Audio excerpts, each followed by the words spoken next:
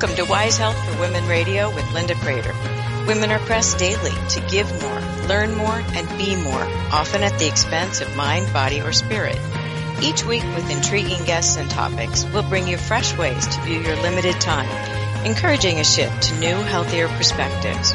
Wise Health for Women Radio, helping women thrive. And now here's your host, Linda Prater. Good morning, everyone. We're very glad that you have joined us today.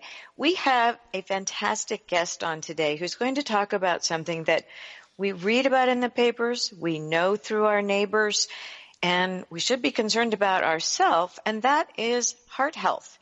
It used to be that heart health was something you thought more about in men, but women also have cardiac issues, and Mark is going to talk today about a program that can prevent and even reverse heart disease and why it's so important for women to pay attention to these things. And I know that I am looking forward to hearing about all of these details that he'll talk with us about. So I'd like to welcome Dr. Mark Menor-Lucino, I hope I said that correctly, to our program. Did I say it right? You did. Thank you. Please call me Dr. Mark. It's easier for everybody. And thank you so much, Linda. Oh, you're so very welcome. I really am intrigued by this because I know that years ago, if a woman presented at the emergency room or something else, it was called anxiety. It was called a panic attack. It was called anything else other than maybe there truly were cardiac problems. But we're becoming equal in ways maybe we didn't want to become equal. So I'm just curious, what made you focus on heart solutions for women? Well, and it's exactly true what you said is we just plain got it wrong. If you and I go out to dinner and we both get chest pain and go to the emergency room, I'll get admitted for a full workup and you'll probably get sent home with heartburn medicine or anxiety medicine. We just don't take heart disease seriously in women, and it shows up different. It has to be assessed different. It has to be treated different. So we've missed a lot of heart disease in women, and it's the number one cause of death in women over all cancers combined. I did not know that. And a woman is actually more likely to die from a heart attack than a man is. If they were both going to have an event, a woman tends to have more of a risk of a sudden death type of heart attack, and it just gets missed because it gets dismissed as anxiety or nausea, abdominal pain. They just don't present with the classic elephant on the chest like men do. So talk further about that. When you're presenting in the hospital as a woman and you're unsure, you've listened to this wonderful show, you've read your book, and you've figured out that you need to take better charge of your health. I know that years ago, I remember learning about stroke and its symptoms and how to better manage. You may be alone if you're in the ER. So if you are presenting, you've been picked up by ambulance, and you are in the emergency department, what do you need to know? Top of mind, I guess. We'll get further into the details, but top of mind, what do you need to know?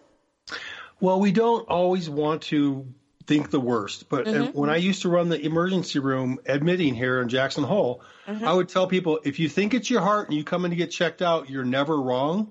If you don't think it's heart, you might be wrong, and half the time when you're wrong, you don't get a second chance. Half the heart attacks that happen in women are sudden death heart attacks. You just don't get a second chance. And it's just the way that it presents. Is there a reason that it is more obvious to be sudden death? Is it that symptoms were missed the first 2 or 3 times that might have been warning? Or is there a medical set of conditions that's behind female health that makes the difference? Well, in medicine, it's been unfortunately a pretty chauvinistic role that we've been doing clinical trials on men. It's been men in the studies. It's been men in the clinical trials. And so a lot of our recommendations are based on what happens to men. We don't think of the hormonal milieu that happens with a woman, and as she ages, as her hormones change.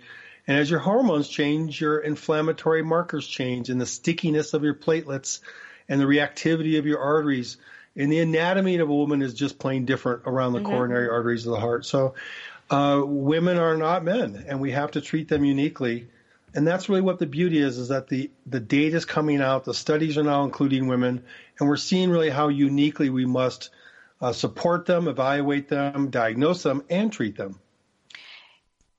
I'm sitting here stunned because I didn't know about the sudden death thing, and I would like to think of myself as somewhat well informed. I was in pharmaceutical research trials for 15 years, but we didn't do cardiac because it's hard to recruit. And Yes. I was into recruitment, so you do not recruit things that are in the emergency department. I read in your book that you write that inflammation is the root cause of heart disease. I've also been reading that inflammation seems to be the root cause of a lot of chronic problems as well as acute issues. Do you feel the same way? Well, it's fire in the heart, fire in the brain, fire in the gut, fire in the joints, fire in the skin. It's all about inflammation and the chemicals. You know, when we were cavemen and cavewomen, our inflammation response was good because we got bit by a bug or we had a parasite, and it revved up all these hot chemicals to go deal with that problem. Mm-hmm. But in today's world, this chronic inflammation is really what's leading to all of these chronic illnesses: diabetes, obesity, arthritis, skin conditions, autoimmune disease, heart disease, and also dementia. Mm-hmm. So we're seeing depression have a huge inflammatory component. Alzheimer's have an inflammatory component.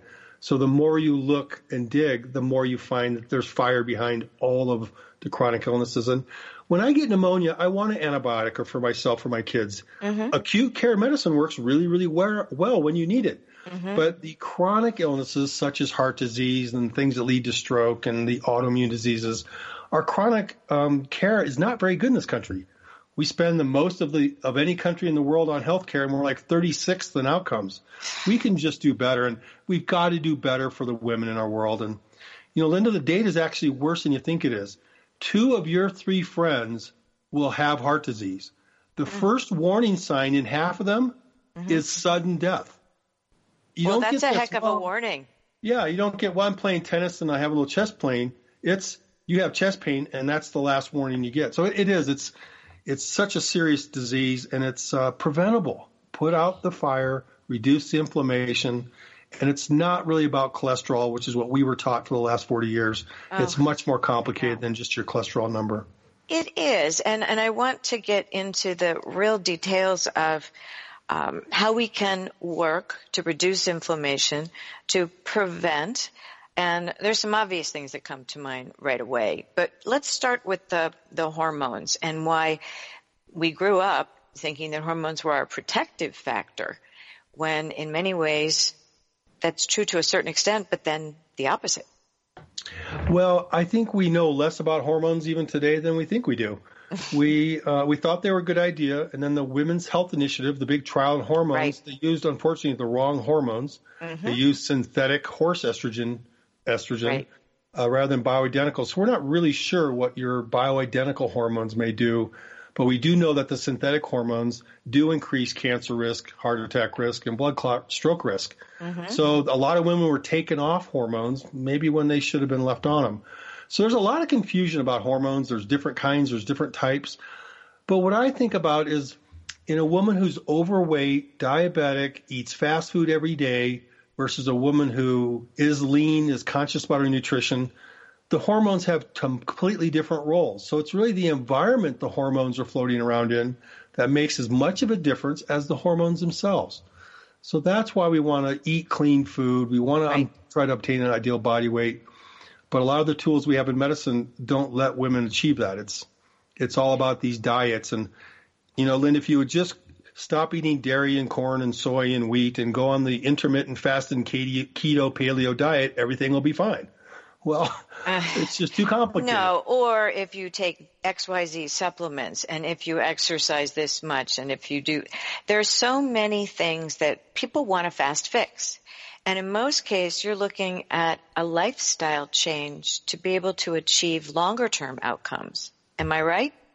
You're so right. And it doesn't have to be that hard. You know, start with something that you can do. Mm-hmm. And, you know, maybe it's stop drinking diet soda. Maybe it's eating a healthy breakfast. Maybe it's, you know, getting off of dairy for a month to see if you feel better, or getting off of bread. So it's really trying to figure out what's the one change you can make that's doable. And, you know, food is medicine, but sometimes we make it just so hard for people that they don't get anywhere. So I like to move in little steps. I do picked too. One thing you can be successful in first, and let's make that successful. Then you're actually going to be more energy to make a harder change. So we start with the baby and they're steps. sequential. They're sequential. You can get a win if you've taken out diet soda, for 2 weeks or something like that, and then move on to the next thing. I think one of the things that is tough with social media and everything else is that you're told to make drastic changes. You need to lose 150 pounds. Or worse, and I'll give you the opposite that many physicians say these days, it would help you if you lost weight. Okay, well, neither one is terribly specific. Right. And so it's difficult. I'll give you an example. My physician once said to me, your vitamin D is low. I want you to take vitamin D. So I did. I was never told the dose. I researched it on Dr. Google, and we all know what happens there.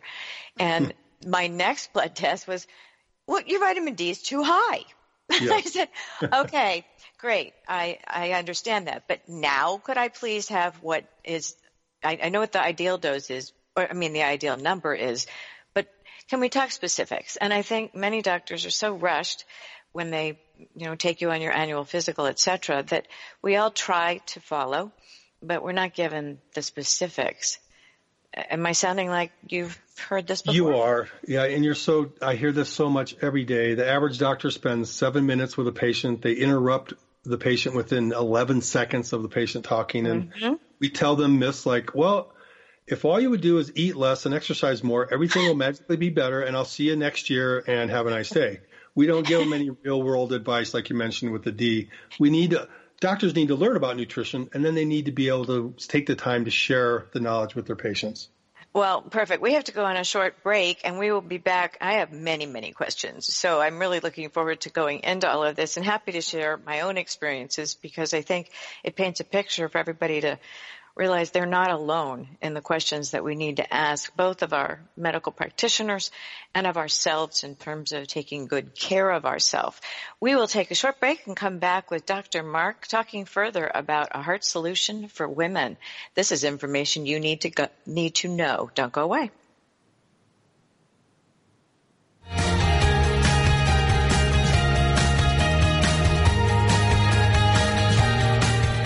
We're Wise Health for Women Radio, and we'll return after these short messages.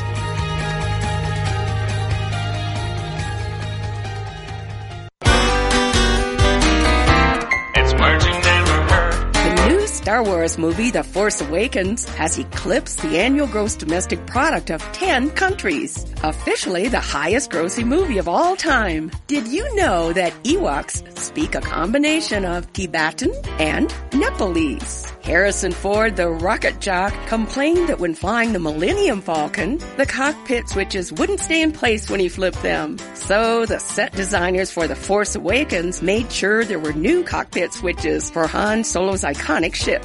I thought it was interesting that the lightsaber noise was created from the familiar hum of an old television. Do you think you can tell a lot about somebody based on what color lightsaber they have? Why did the angry Jedi cross the road? To get to the dark side? Maybe? It's words you never heard. I'm Carolyn Davidson, and you can have fun challenging your words you never heard vocabulary with my free app, Too Funny for Words.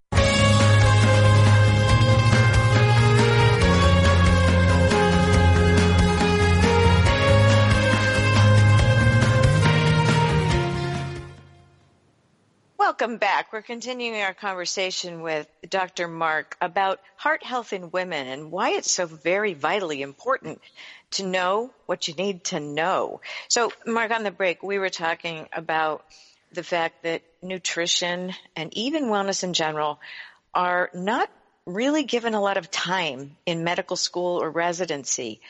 Talk about your own experience, if you would. Well, I got excellent nutrition training. It was at least 20 minutes, and they disguised it as scurvy and rickets. My son-in-law said he got 0. So, oh dear. I was talking with Joel Kahn, a cardiologist who's one of the vegan proponents, and he was telling me how on the cardiology fellowship boards in the review course there was 0 talk about nutrition because there's not a single question on the cardiology boards about nutrition. Oh, that's interesting. So, it's just the system doesn't really recognize it. What I'm seeing through the Institute for Functional Medicine is more inroads into medical schools, more students requesting nutrition training, and more people like yourself really sharing this information. And it's going to come from the consumer. There's so many empowered women out there that are learning about themselves, about their children, about their partners, how to help them to eat well, to learn about nutrition, that this chronic illness problem will get solved in America, probably not by the doctors, but by the population. They just will not allow their kids to be sick. They think 1 in 2 to 1 in 3 kids born today will be diabetic.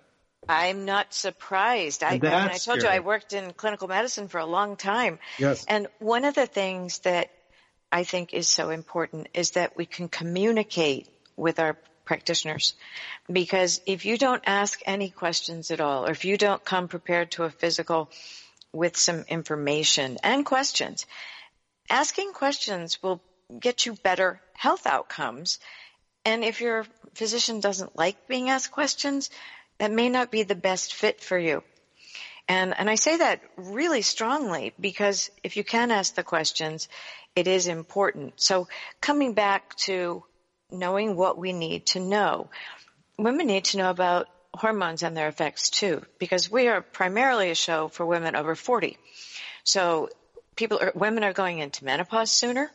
Yes. They are showing higher weight gains, hot flushes, all kinds of uncomfortable things. But that lingering study causes some problems, and other things cause other problems.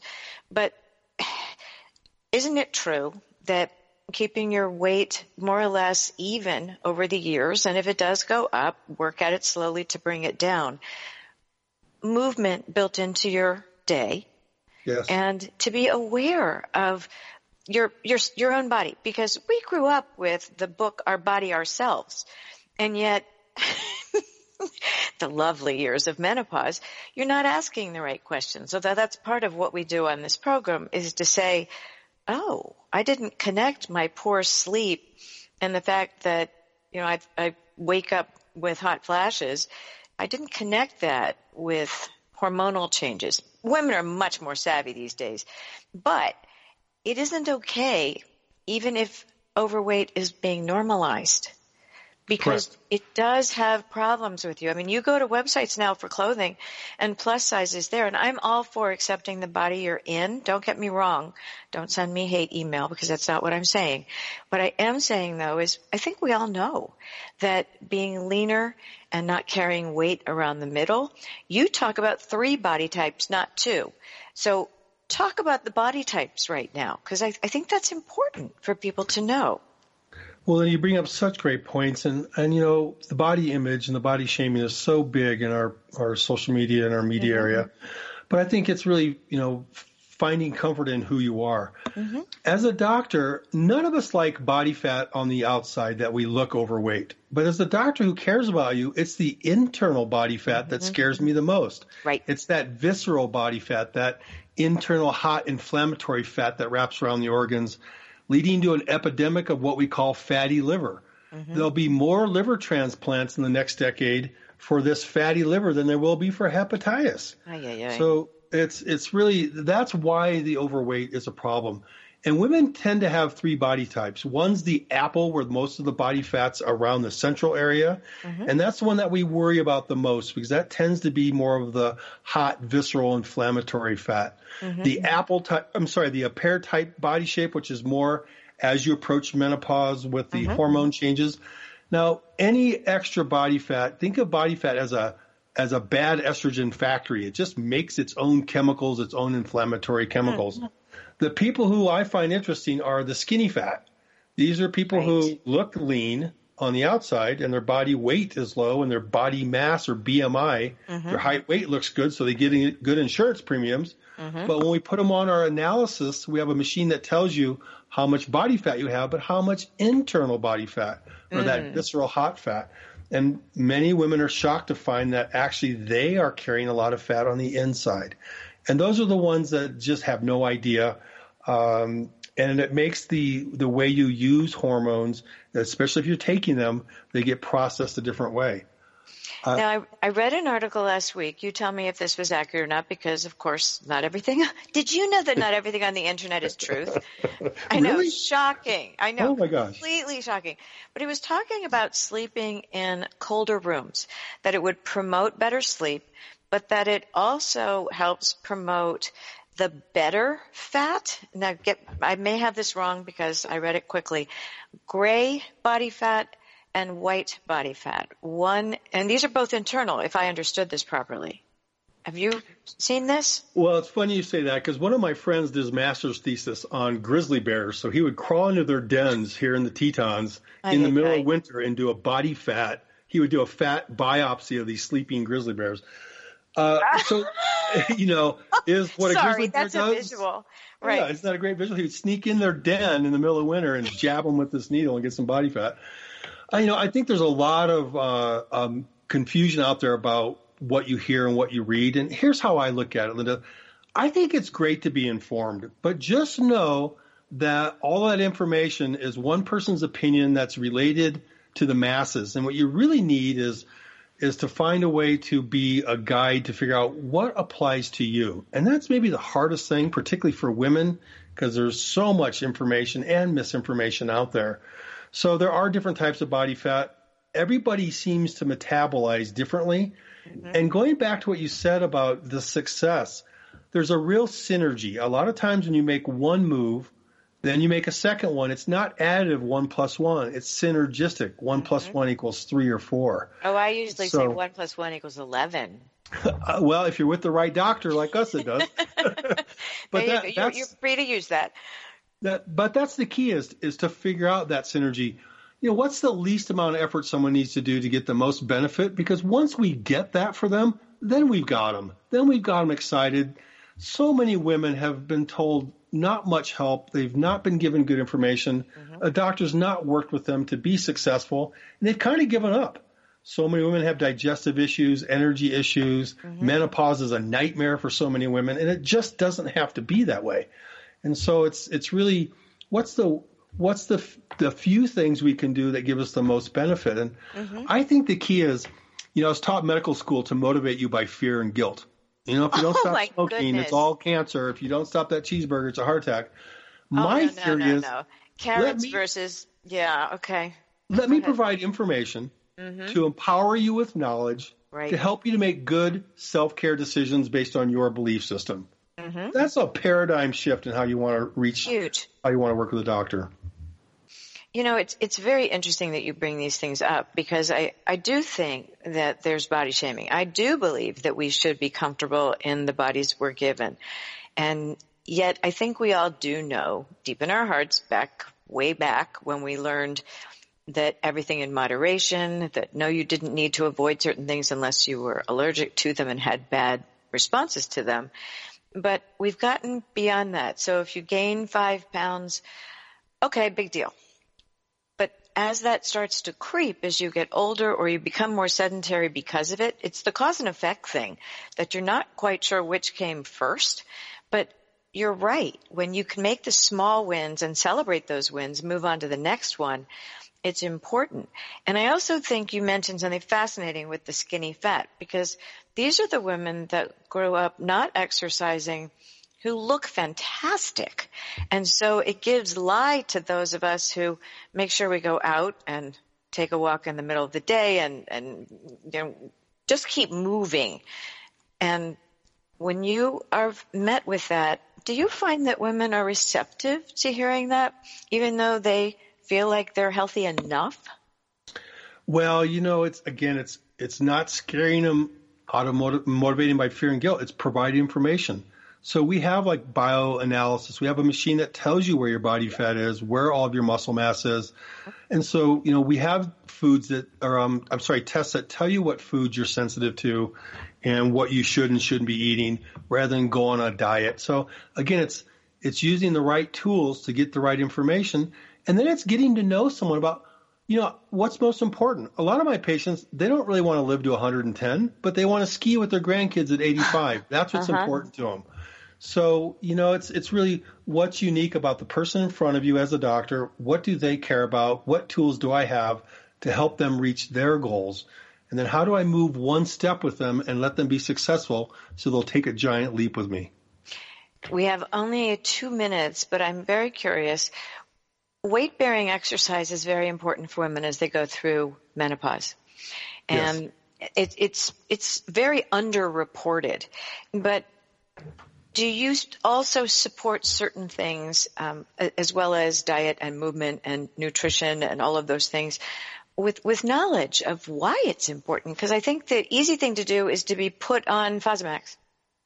We're just going to put you on a drug that will take care of your bone density. Well, okay, but drugs all have side effects. There's a good place for them in medicine. I worked in the industry for a long time. Yes. However, some of these things are not brought up in your practice, because I think most functional medicine practitioners do bring these whole life things in. But what if you're not going to one? What if you're going to an old-time internist who does not look at the root cause of something, but finds you a med that supposedly will take care of your problem? What are the questions? Again, 2 minutes. I'm sorry to start you. We'll finish after the break if we need to. No, that's fine. I think, one of the big keys for women is your social support. Is, get friends, find them, cherish them, respect them, and cultivate them, and use that network to help you make these decisions. If you have to start a medicine, then it's okay. Don't beat yourself up because you're starting it. But look at all the other things that you can do to help the medicine work better, or hopefully get to the point where you don't even need the medicine. And, weight-bearing exercise, all you need to do is get out and walk. Preferably with a friend or a dog or a pet, not by yourself. Same with eating. Eat with friends, eat with family, eat with a pet. Don't be isolated. But the social support really helps to make everybody more successful. And if you walk, you get just as much benefit as if you run, with a lot less injury. I love it. And that's a very important thing. We're going to go on our second break. Don't go away with Dr. Marks Talks, because he has so much more to talk to us about. And we'll start with your genes or your potential, not your destiny, when we come back from break. Don't go away. We'll be right back.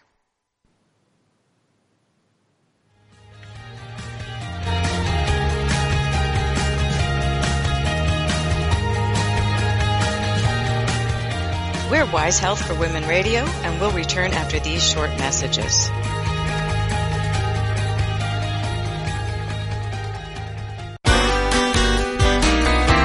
It's merging never heard. Have you ever wondered what it's like to live in a lighthouse? Sounds romantic, but could you go without the internet, HBO, cell service, and running water? Sally Snowman, the lighthouse keeper at Boston Light, says it's worth it for the feeling she gets when she sits outside by the railing and takes in the view with her morning coffee. What's the study of lighthouses called? Ferrology. Of course, living in a lighthouse comes with a great amount of responsibility when fog or rounce, robble, hobble, the tumult of thunder comes along. Wickies is a nickname given to early lighthouse keepers who spent a great deal of time trimming the wick on the lamp in order to keep it burning brightly. Manning a lighthouse is not for dartle-dum-doos. That's a word coined in 1893, meaning folks without energy. It's merging never heard. I'm Carolyn Davidson, and you can have fun challenging your words you never heard vocabulary with my new app, Too Funny for Words. It's merging never heard. Which U.S. state would you guess has the fastest talkers? Recent research by analytics company Marchex revealed that the nation's fastest talkers come from Oregon, Minnesota, Massachusetts, Kansas, and Iowa. What about New York, you ask? New York ranked near the bottom at 38. But New Yorkers do use more words. A New Yorker will use 62% more words than someone from Iowa who have the same basic conversation. What's another word for fast-talking? Tachylalia. America's slow-spoken or tardiloquent talkers were from North Carolina, Alabama, South Carolina, Louisiana, and Mississippi. What's a word for someone who likes to say the same thing over and over? A batologist. It's merging never heard. I'm Carolyn Davidson, and you can have fun challenging your words you never heard vocabulary with my free app, Too Funny for Words.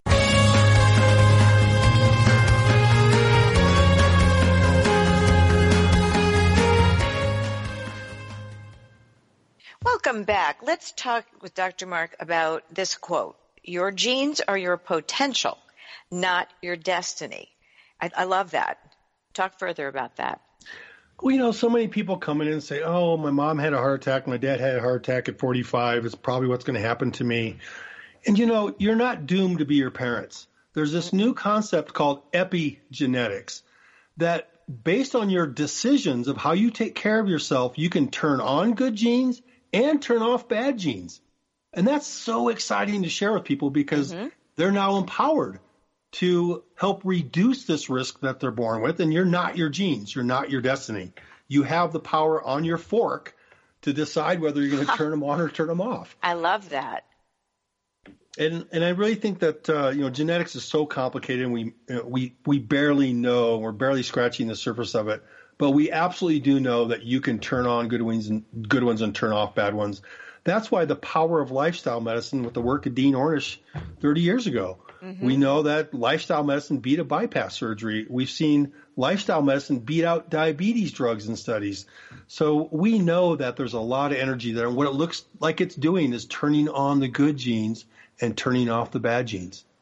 Well, let's talk about the fact that, and this is a personal thought of mine, I truly believe there is a very strong mind-body connection. I'll give you an example. I decided 2 years ago that I would no longer surround myself with anyone who dragged me down. Right. I would only be around people that inflated me, not deflated me. Now, in another part of my life, I work with disabled veterans and their caregivers, and there's some sad people sometimes. They're really pressed for time. Their lives have changed irrevocably, but it's been a very positive experience because you can reframe things into a positive perspective so that you no longer feel like a victim and you have, again, as you mentioned, empowered. So I think that the mind-body connection thing is very important because if you start to feel unvalued, unappreciated, depressed, anxious, the way you look at the world is going to change the way you also act and your habits. Ruth? Well, it's interesting. One of my favorite stories is about stress. I think stress is good. It gets me to go into med school and become a doctor, but it's what you do to internalize stress. And a couple years ago, we had this huge snowstorm. The first woman walks in and says, oh my gosh, it's so beautiful with all the snow and the trees. I just love it when it's like this. The very next woman walks in and says, oh my gosh, I'm going to slip and fall and break my neck. Right. So the same external stressor had two dramatically different internalizations. So that's why, again, you set your mindset, you set your belief system, you surround yourself with people with that positive messaging. I love that you're doing that. And that's what helps keep that positivity and that energy. And I do think it's what stress does to us and what we allow it to do that can damage us, not the stress itself. Well, and I tend to think that oftentimes it's not the initial stress that bothers us. It could be the secondary fallout from it. Or someone else judging you. I'm going to do it. I'm going to throw social media into this because I think that there is so much judging going on and compare and despair and those kinds of things. And in real life, you don't just see the highlight reel. You also see the struggles, and everyone is always fighting something in their world. I've yet to meet the person with the, quote, perfect life. They may look it on their highlight reel on their Facebook page, but I think if we know them beyond the surface, everybody's got complications in their lives, and it's learning how to manage those complications. Talk about, in your mind, I already mentioned I'll only surround myself with people that are positive. I do the same with what I read and listen to. Do you have other tips for how people can really arm themselves to be as positive as possible and sustain themselves in a way that works, even if there's a toxic bully in your family? Those are such difficult situations that so many of our young people, particularly the young women, are faced with, and it goes all the way through the age. We were talking about menopause. why does one woman sail through menopause and for another it's a living nightmare? Right. It's because of the adrenal glands. Mm-hmm. The adrenals are your fight or flight glands that control adrenaline and cortisol. And with, as you mentioned, the social media, all the news, just there's so much going on, all the attacking going on in social media and so much around us, that the adrenals are just firing all the time. Mm-hmm. And they weren't designed to do that. And when they fire all the time, if you throw another life stress like a death in the family, a relationship issue, a move, a job change, the adrenals can't take that amount of challenge, and you start doing what they call the cortisol steal. And for women in their 40s, early 50s, 60s, you'll rob all of your female hormones to feed the adrenaline cycle, because your body's still a cave woman. She's running from the saber-toothed tiger every day, and she'll sacrifice her female hormones at the sake of adrenaline.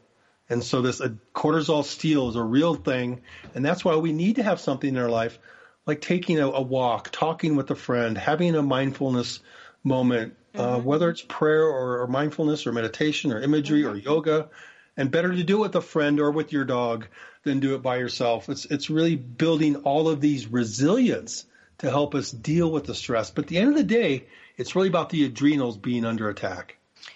Well, you bring up a huge point, because cortisol has its own symptomatology that follows along, and stress is not all bad. As you said, it can make you perform at your best.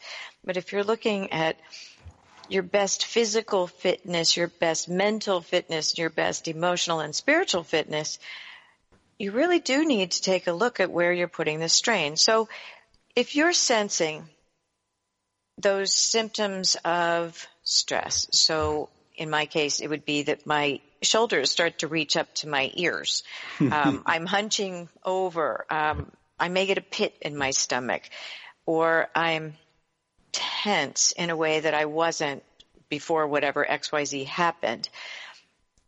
We can turn to mindfulness. You can turn to distraction, but some people are better at that than others. What do you tell them? Well, I think it's all learned response. Like, you can be better at yoga after you go do it 50 times. So, I teach a lot of my patients. I used to do every one, and I'm now going to get back to it based on talking to you, is I would just have them put their hand on their belly and have them do 3 big belly breaths. And the first thing they do is their shoulders would go up and down. And I'd say, no, push your belly out. And let's talk through a 5-second in, 5-second out, just 3 breaths. They would do it. And I said, guess what? You just meditated. It's that easy. And the more you do it, the better you get at it, the more benefit you get. So it's find what in your belief system, what do you enjoy to do it? Again, do it with someone else, do it with a pet, find some other loving energy. There's a thing out there called Heart Math from the Heart Math Institute out of California that talks about coherence and helping the heart rhythms get stable and connecting. That's that energy you feel when you're with someone that you enjoy being with.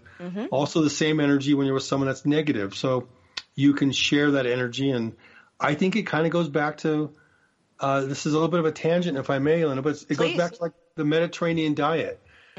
Is the Mediterranean diet really the best nutrition? Well, it's different in Greece and in Italy and all the different countries. But the commonality is that you sit at a big table with people you love and share stories and share energy and share love with food. And maybe that's even more powerful than the quality of the food you're eating. So it's really that connection. I agree with you. And I think also that the wiser I get, because I don't feel like I'm getting older, I'm getting wiser, is that well, it's true. A good friend once said to me, don't rush making the food and don't rush eating the food, because how else are you going to put the love in it? And that has stayed with me. And I really do find that making a meal with someone, or even if you are making a meal alone, if you think of it as a moving meditation, and then when you do sit down and eat, what a pleasure. Well, I grew up in a big Italian family. We sat around a big round dinner table. My mom would ring the bell. We'd all come running from all corners of the neighborhood. And that was my favorite time of day, was to sit at the table with family and share the stories of excitement, of fear, of love. And it was a safe place to be, to eat your food.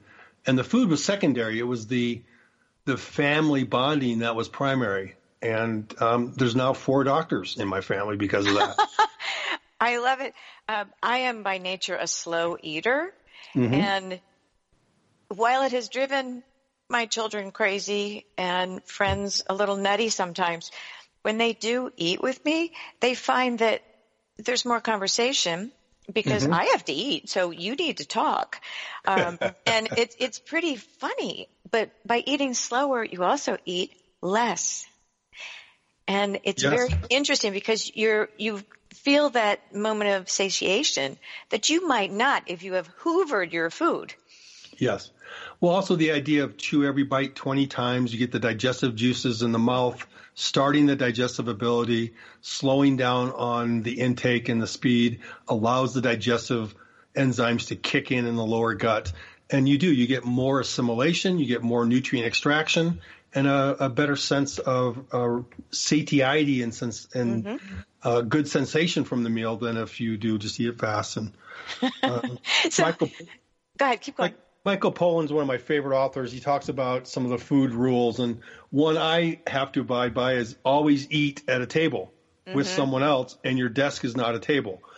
So there are these simple rules that we know about food, and the chewing 20 times, eat with people you care about, eat good food, mostly plants. There's some rules that just make sense, but there's not any way that everybody should eat. And that's one of the beauties of this is figure out how you should and what you like and what makes you feel the best, and enjoy cooking it, make it with other people, share it with other people.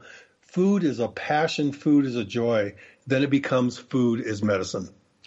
I agree with you. And I think it's so interesting. And we can train habits for our children and grandchildren, because my daughter once called me and said, "Mom, do you know how healthy we eat?" And I said, "Yes, is that a problem?"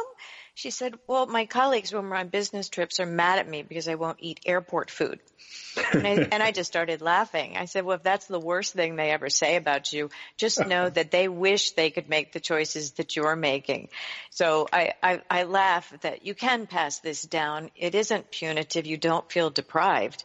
But it's a habit, and it takes time, and you sometimes have to retrain your taste buds and your cravings for sugar by removing it or reducing it. And so wonderful things.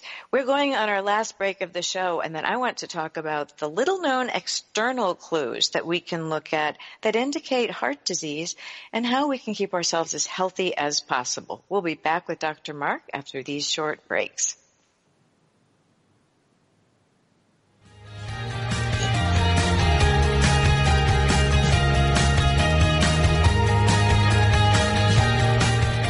We're Wise Health for Women Radio, and we'll return after these short messages.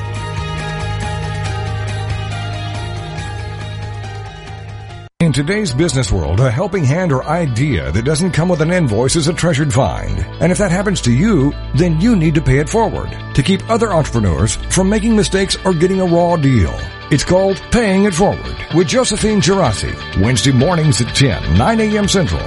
Josephine is going to have the guests describe their accomplishments, the lessons they've learned, both good and bad, and then sharing those pieces of knowledge as we create a movement of paying it forward. For more information about Josephine, her business, and background, you can go to mymomknowsbest.com. Josephine Girassi has always been a problem solver. She saw this need and has turned it into a movement. It's Paying It Forward with tips, tools, and advice and hard lessons learned. These pieces of knowledge can make a huge difference for you, your business, and others. So join us for Paying It Forward with Josephine Girassi, Wednesday mornings at 10 a.m., 9 a.m. Central on TogiNet.com. It's the Fitness Minute with fitness expert Annette Hammond. There is so much to say about losing weight, but there's even more to say about maintaining that weight loss. Many people tell me they have lost the same 15 pounds over and over again. The goal is to not only lose the excess weight, but it's also keeping it off. The National Weight Control Registry found 4 types of behavior common with their successful participants. 1, eating a low-fat, high-carb diet. 2, eating breakfast almost every day. 3, frequent self-monitoring of weight. And 4, participation in a high level of physical activity. By embracing these 4 actions in your life, you too can be successful at maintaining your weight loss. Living a healthy life full of daily exercise will help you keep the excess weight off. For the Fitness Minute, I'm Annette Hammond, keeping you healthy, happy, and fit.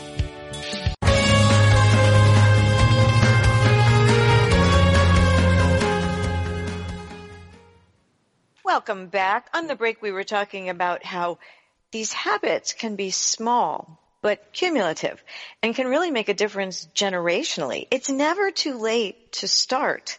And you were talking to me about what you're teaching your teenage daughter's friends. Can you share that?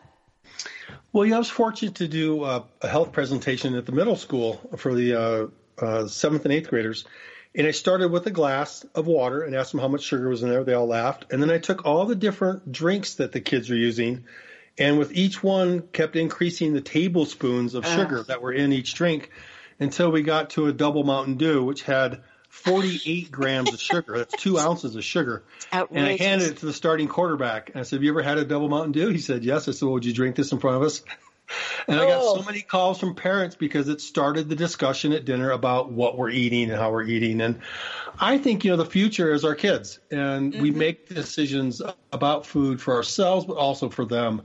And I really think we talked about the rate of diabetes that's coming up, the tsunami of chronic illness we already have, and that's coming our way. It's got to change. And I think, let's teach our kids the food is medicine. Let's get them out exercising. Let's teach them about love and support. And they will teach it right back to us. So I think our kids are our future. I agree with you entirely. I don't want to get away from what I mentioned we talked about before the break, which was the little-known external clues that can indicate heart disease. And then I have a secondary on that one, which is about dental health and cardiac health. Well, I'm fortunate because of what my family has done. My oldest sister went to China and did Chinese medicine for a year, then went into psychiatry. My older brother did 10 years of chiropractics, then went into internal medicine. And so I was open to that when I saw Dean Ornish do the reversing heart disease. And so I've tried to gather all the things they forgot to teach doctors. So I pride myself in my physical exam skills. Michael Stone of the Institute for Functional Medicine teaches this to doctors, but I take it one more step further.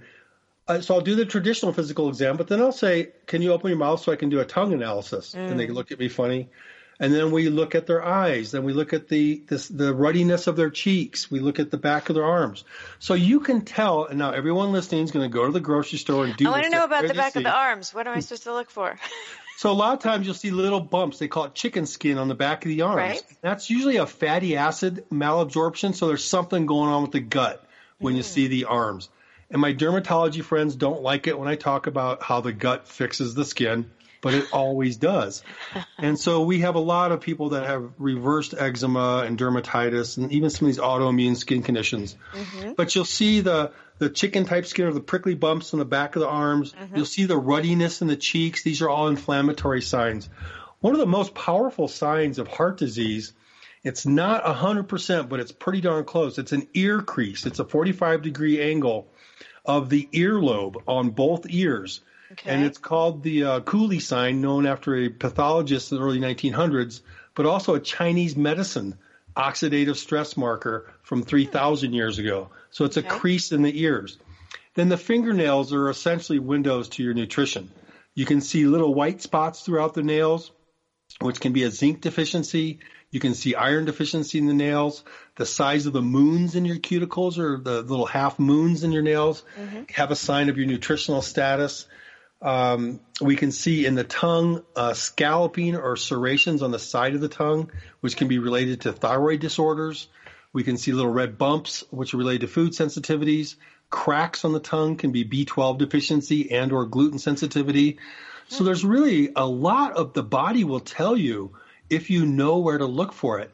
And if you combine Chinese medicine, Ayurvedic medicine, naturopathics, they all in their own disciplines have a way to listen to the body and look at the body that tell you the insights into what's going on with the body. You make a very good point, and I wish all of us could have you as their practitioner. I know I would. Thank you. Oh, you're welcome.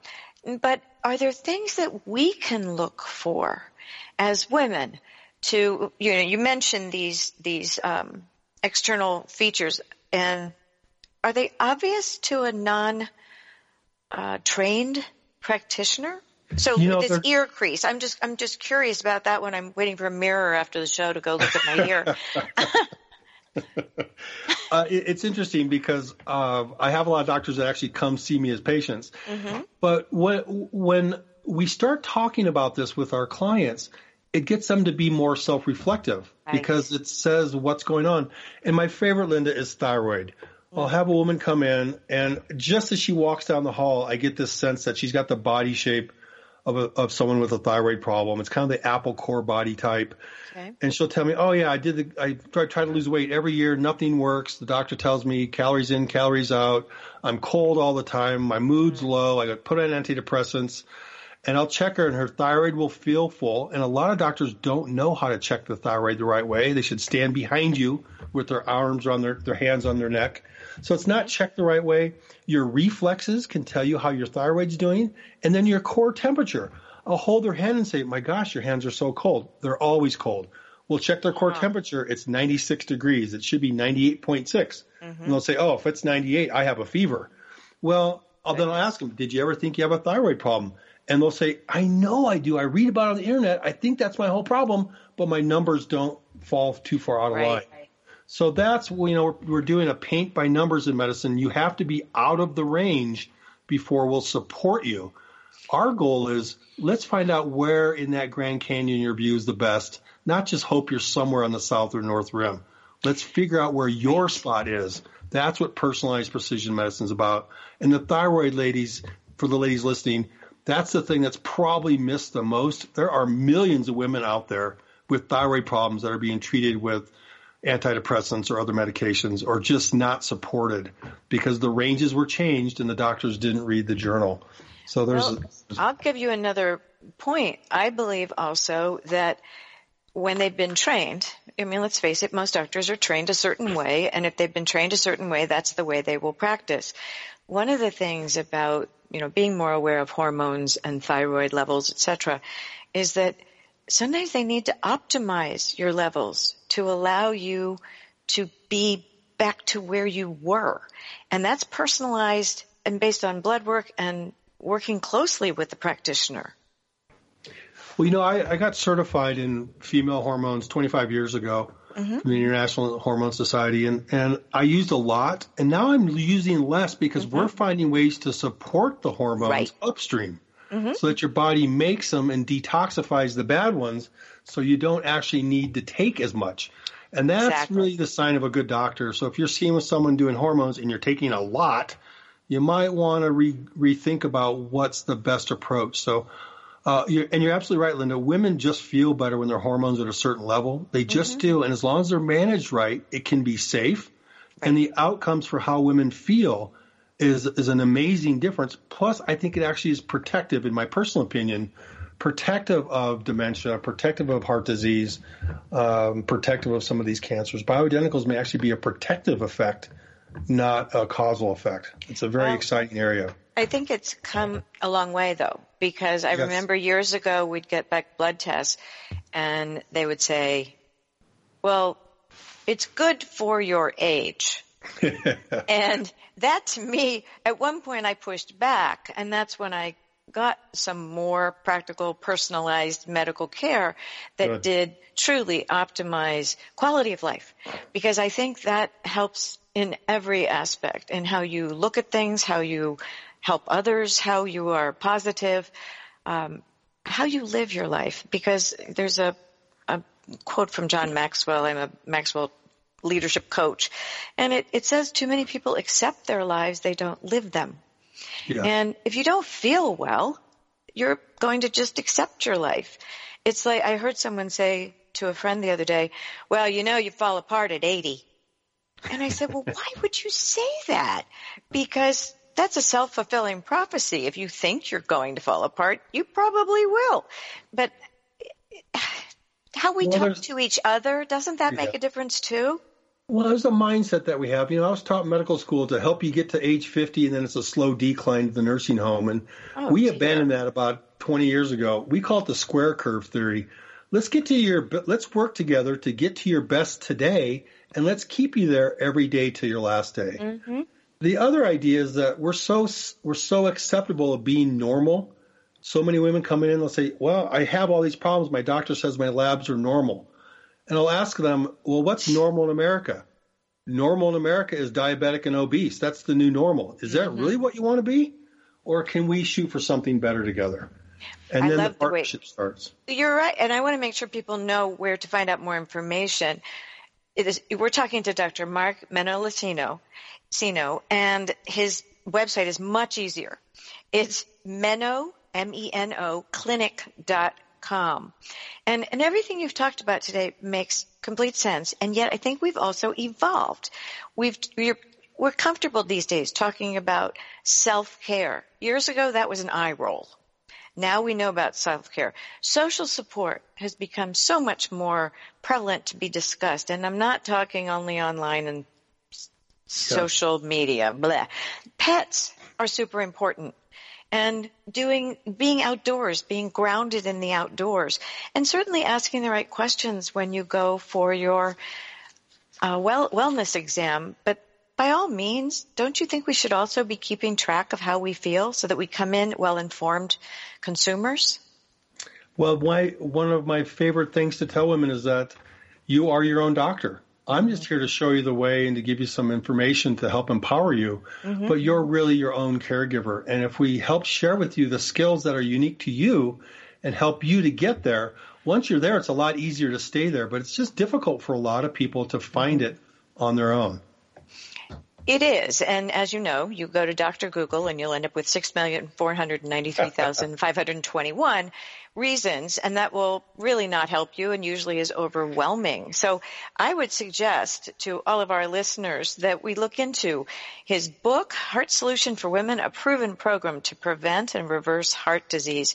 Mark, thank you so much for your time. Please give out your website again, and you've got 45 seconds to say anything you'd like to say. Well, then, thank you so very kindly for the discussion today. I really enjoyed it. And the website is menoclinic.com, menoclinic.com.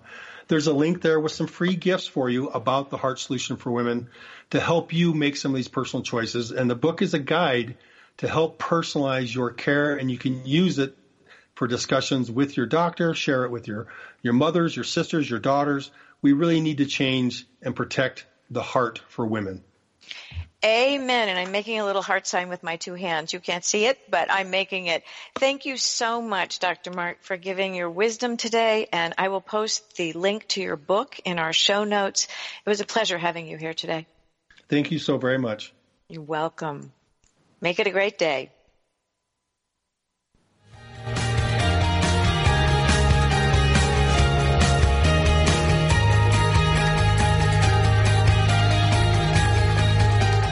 Thank you for tuning in today. You can find more shows at wisehealthforwomenradio.com.